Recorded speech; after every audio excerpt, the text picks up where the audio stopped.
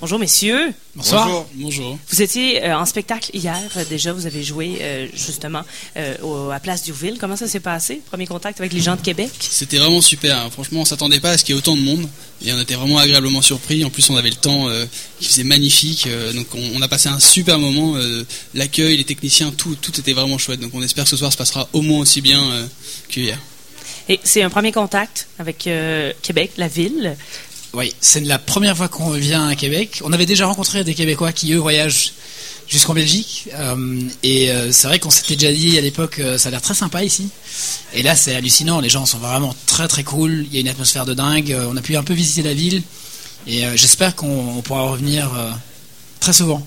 Et comment ça se passe d'avoir à recommencer? Parce que, bon, en Belgique, en Europe, il y a quand même, ça fait un petit bout que vous tournez, les gens vous connaissent, il y a des gens à vos concerts et tout. Et là, ici, vous êtes inconnu, on va le dire comme ça. Vous débarquez, commencez d'avoir, disons, à recommencer. En fait, on a toujours été dans une situation comme ça. On a commencé, on a commencé en Angleterre de faire nos premiers concerts. Et là, on a joué devant des gens qui ne connaissaient pas du tout. On aime ça. Il y a un côté pas stressant, mais plutôt mais dans un sens, c'est stressant, mais dans un sens positif. Tu veux tout donner pour convaincre le plus de monde possible. Et donc on a ça parce qu'on est bien connu en France et en Belgique, un peu en Hollande et en Suisse. Mais par exemple, quand on va jouer en Espagne ou en Allemagne, on n'est pas très connu du tout. Donc du coup là on a la même situation comme ici. Donc voilà, franchement c'est plus excitant qu'autre chose. Et là, placez-moi un peu dans l'origine du groupe là. Vous êtes un groupe belge, mais vous avez commencé en Angleterre, mais il n'y a pas de Belges là. Et on est signé en France. D'origine, vous êtes signé en France. C'est simple. Et il n'y a pas de Belges dans le groupe. Ouais, mais tout le monde parle bien français. Qu'est-ce qui se passe là? Vous venez d'où? Vous êtes qui? Moi je suis anglais, donc le chanteur Mathieu, Romain le bassiste est français, Ziggy le batteur est suédois. On s'est rencontrés à Bruxelles. T'es pas anglais là? Mais je suis né, j'ai grandi en Belgique, donc voilà, c'est compliqué. Okay. Mais je me considère plus européen qu'autre chose. Mais, mais j'ai un passeport anglais, donc voilà. Mais oui, parce que bientôt, je n'aurai plus un passeport anglais. Ben oui, parce que si t'es anglais, tu te considères européen. Mais là, voilà, c'est un peu compliqué pour l'instant. Ouais. C'est compliqué l'Europe pour l'instant. Mais nous, on s'est rencontrés à Bruxelles et c'est pour ça que le groupe est belge. Parce que factuellement et géographiquement, le groupe a commencé à Bruxelles, donc le groupe est belge. On s'est jamais vraiment posé la question. Et puis voilà. Et puis ouais, c'est pas rare à Bruxelles d'avoir des groupes de musique où des gens viennent un peu partout. C'est très cosmopolite Bruxelles, des gens viennent un peu de partout. Ça reste un peu la capitale de l'Europe. Donc on n'est pas non plus une exception. Mais c'est vrai qu'en voyage, les gens ont tendance à se poser un peu des questions sur. C'est une réalité qu'on n'a pas ici. Nous, le territoire est tellement grand. Si on est Québécois, on est Québécois. Là, c'est assez rare qu'on a une autre origine. Donc, c'est vraiment Puggy qui est belge. Voilà, oui, c'est ça. Ouais, c'est pas les membres du groupe. Ouais, mais c'est bien. C'est un peu comme en sport. Il y a des équipes comme ça. Ouais, c'est vrai. C'est comme une équipe sportive. Vous représentez la Belgique, mais tout ça.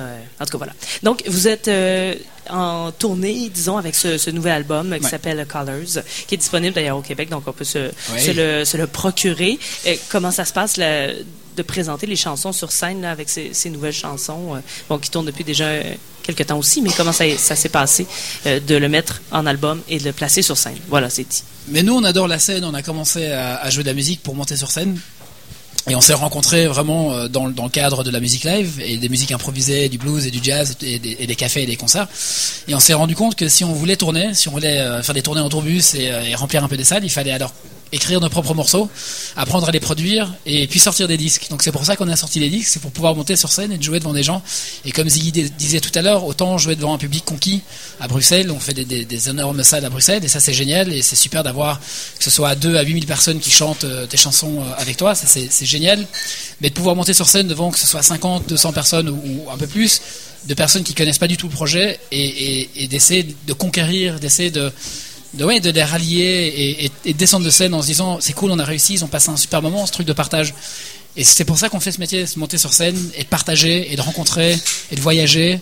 Et on a énormément, c'est un privilège d'avoir la chance de pouvoir vivre ça, de pouvoir voyager. Donc dès qu'on a une invitation pour venir, que ce soit au Québec ou en Turquie ou au Brésil, dès qu'il y a une scène, s'il y a des gens, on espère qu'il y en aura. C'est toujours mieux. C'est toujours mieux, voilà. Mais au pire, même s'il y a personne, on monte sur scène et on joue. Tu vois, on peut pas s'en empêcher. Mais l'album s'appelle Colors et d'ailleurs c'est très visuel, donc chacun a sa couleur. Est-ce que vous l'avez choisi, votre couleur? Moi, non, je on l'a pas choisi. On est passé par une boîte bruxelloise de graphisme qui s'appelle Bold, qui sont des gens qu'on admire énormément, des gens très talentueux. Et on est passé par pas mal de phases, parce que c'est vrai qu'appeler son album Colors et mettre des couleurs dessus, c'était un peu bateau. Et il fallait arriver à tirer son épingle du jeu, et eux l'ont fait merveilleusement bien. Puis ça fait une sorte de petit drapeau comme ça qui n'existe pas en plus encore. Donc mais non, on n'a pas choisi les couleurs, et on a pas mal de travaillé avant d'arriver à ce résultat-là. Et pour ce qui est de la composition de cet album, vous vous êtes isolé pour le faire, dans un endroit un peu mystérieux, mystique, un peu spécial. En fait, il y a des vieux studios de la radio néerlandophone belge. C'est un bâtiment qui s'appelle le Théâtre Américain, qui avait été construit par les Américains pour l'Expo 58, si je me trompe. Et en fait, c'est un endroit qui a été déserté pendant des années. Donc maintenant, quand on y va, ça fait un peu post-apocalyptique.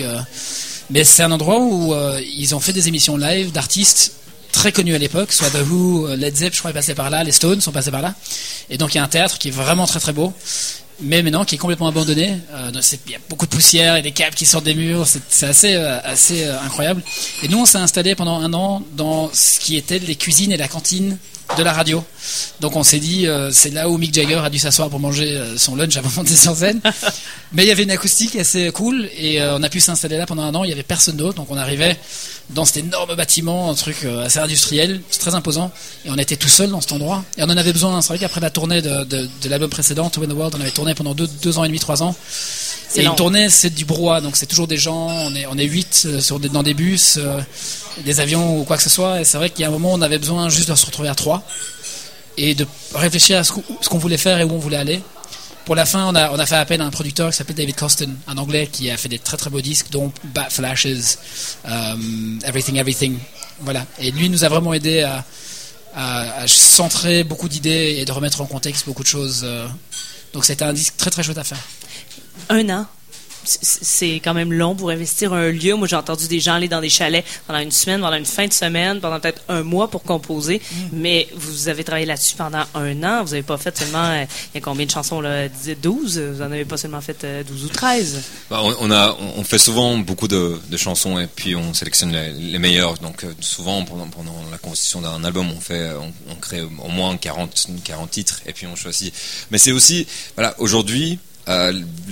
le luxe qu'on a, c'est juste ce fait de pouvoir travailler avec des outils plus ou moins professionnels pendant longtemps. Et donc c'est comme ça que nous on a vraiment évolué comme groupe dans la composition, mais aussi dans la production. Donc c'est vraiment d'avoir 1 an, ça a vraiment aidé de créer cet album. Est-ce que vous l'avez senti que ça valait vraiment le coup de prendre 1 an complet pour le produire? Quand vous l'écoutez, vous êtes vraiment pleinement satisfait? Oui, vraiment. Pour nous, c'était vraiment une expérience particulière parce qu'on a pu le produire en partie, et c'est ce qu'on voulait faire parce que c'est un peu l'accumulation de toute l'expérience au fur et à mesure des années. Donc oui, on est vraiment très très fiers de cet opus, et voilà, de le défendre en live, c'est un grand plaisir. Pour l'instant, ça fait que 2 mois qu'il est sorti, donc je pense qu'il a encore une longue vie devant lui, et voilà, on est impatient de pouvoir continuer à le défendre. Et pour une première fois, donc au Québec, entre autres, ça s'est passé hier, ça se repasse tout à l'heure à 18h30. Et là, ça fait d'ailleurs longtemps que vous êtes partis de la maison là, pour jouer ces chansons-là.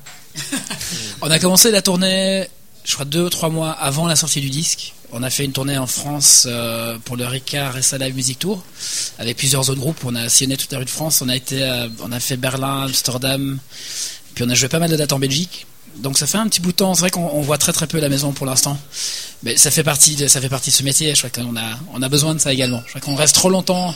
1 an, c'est le max. On peut rester dans un endroit pendant 1 an, et puis on doit repartir.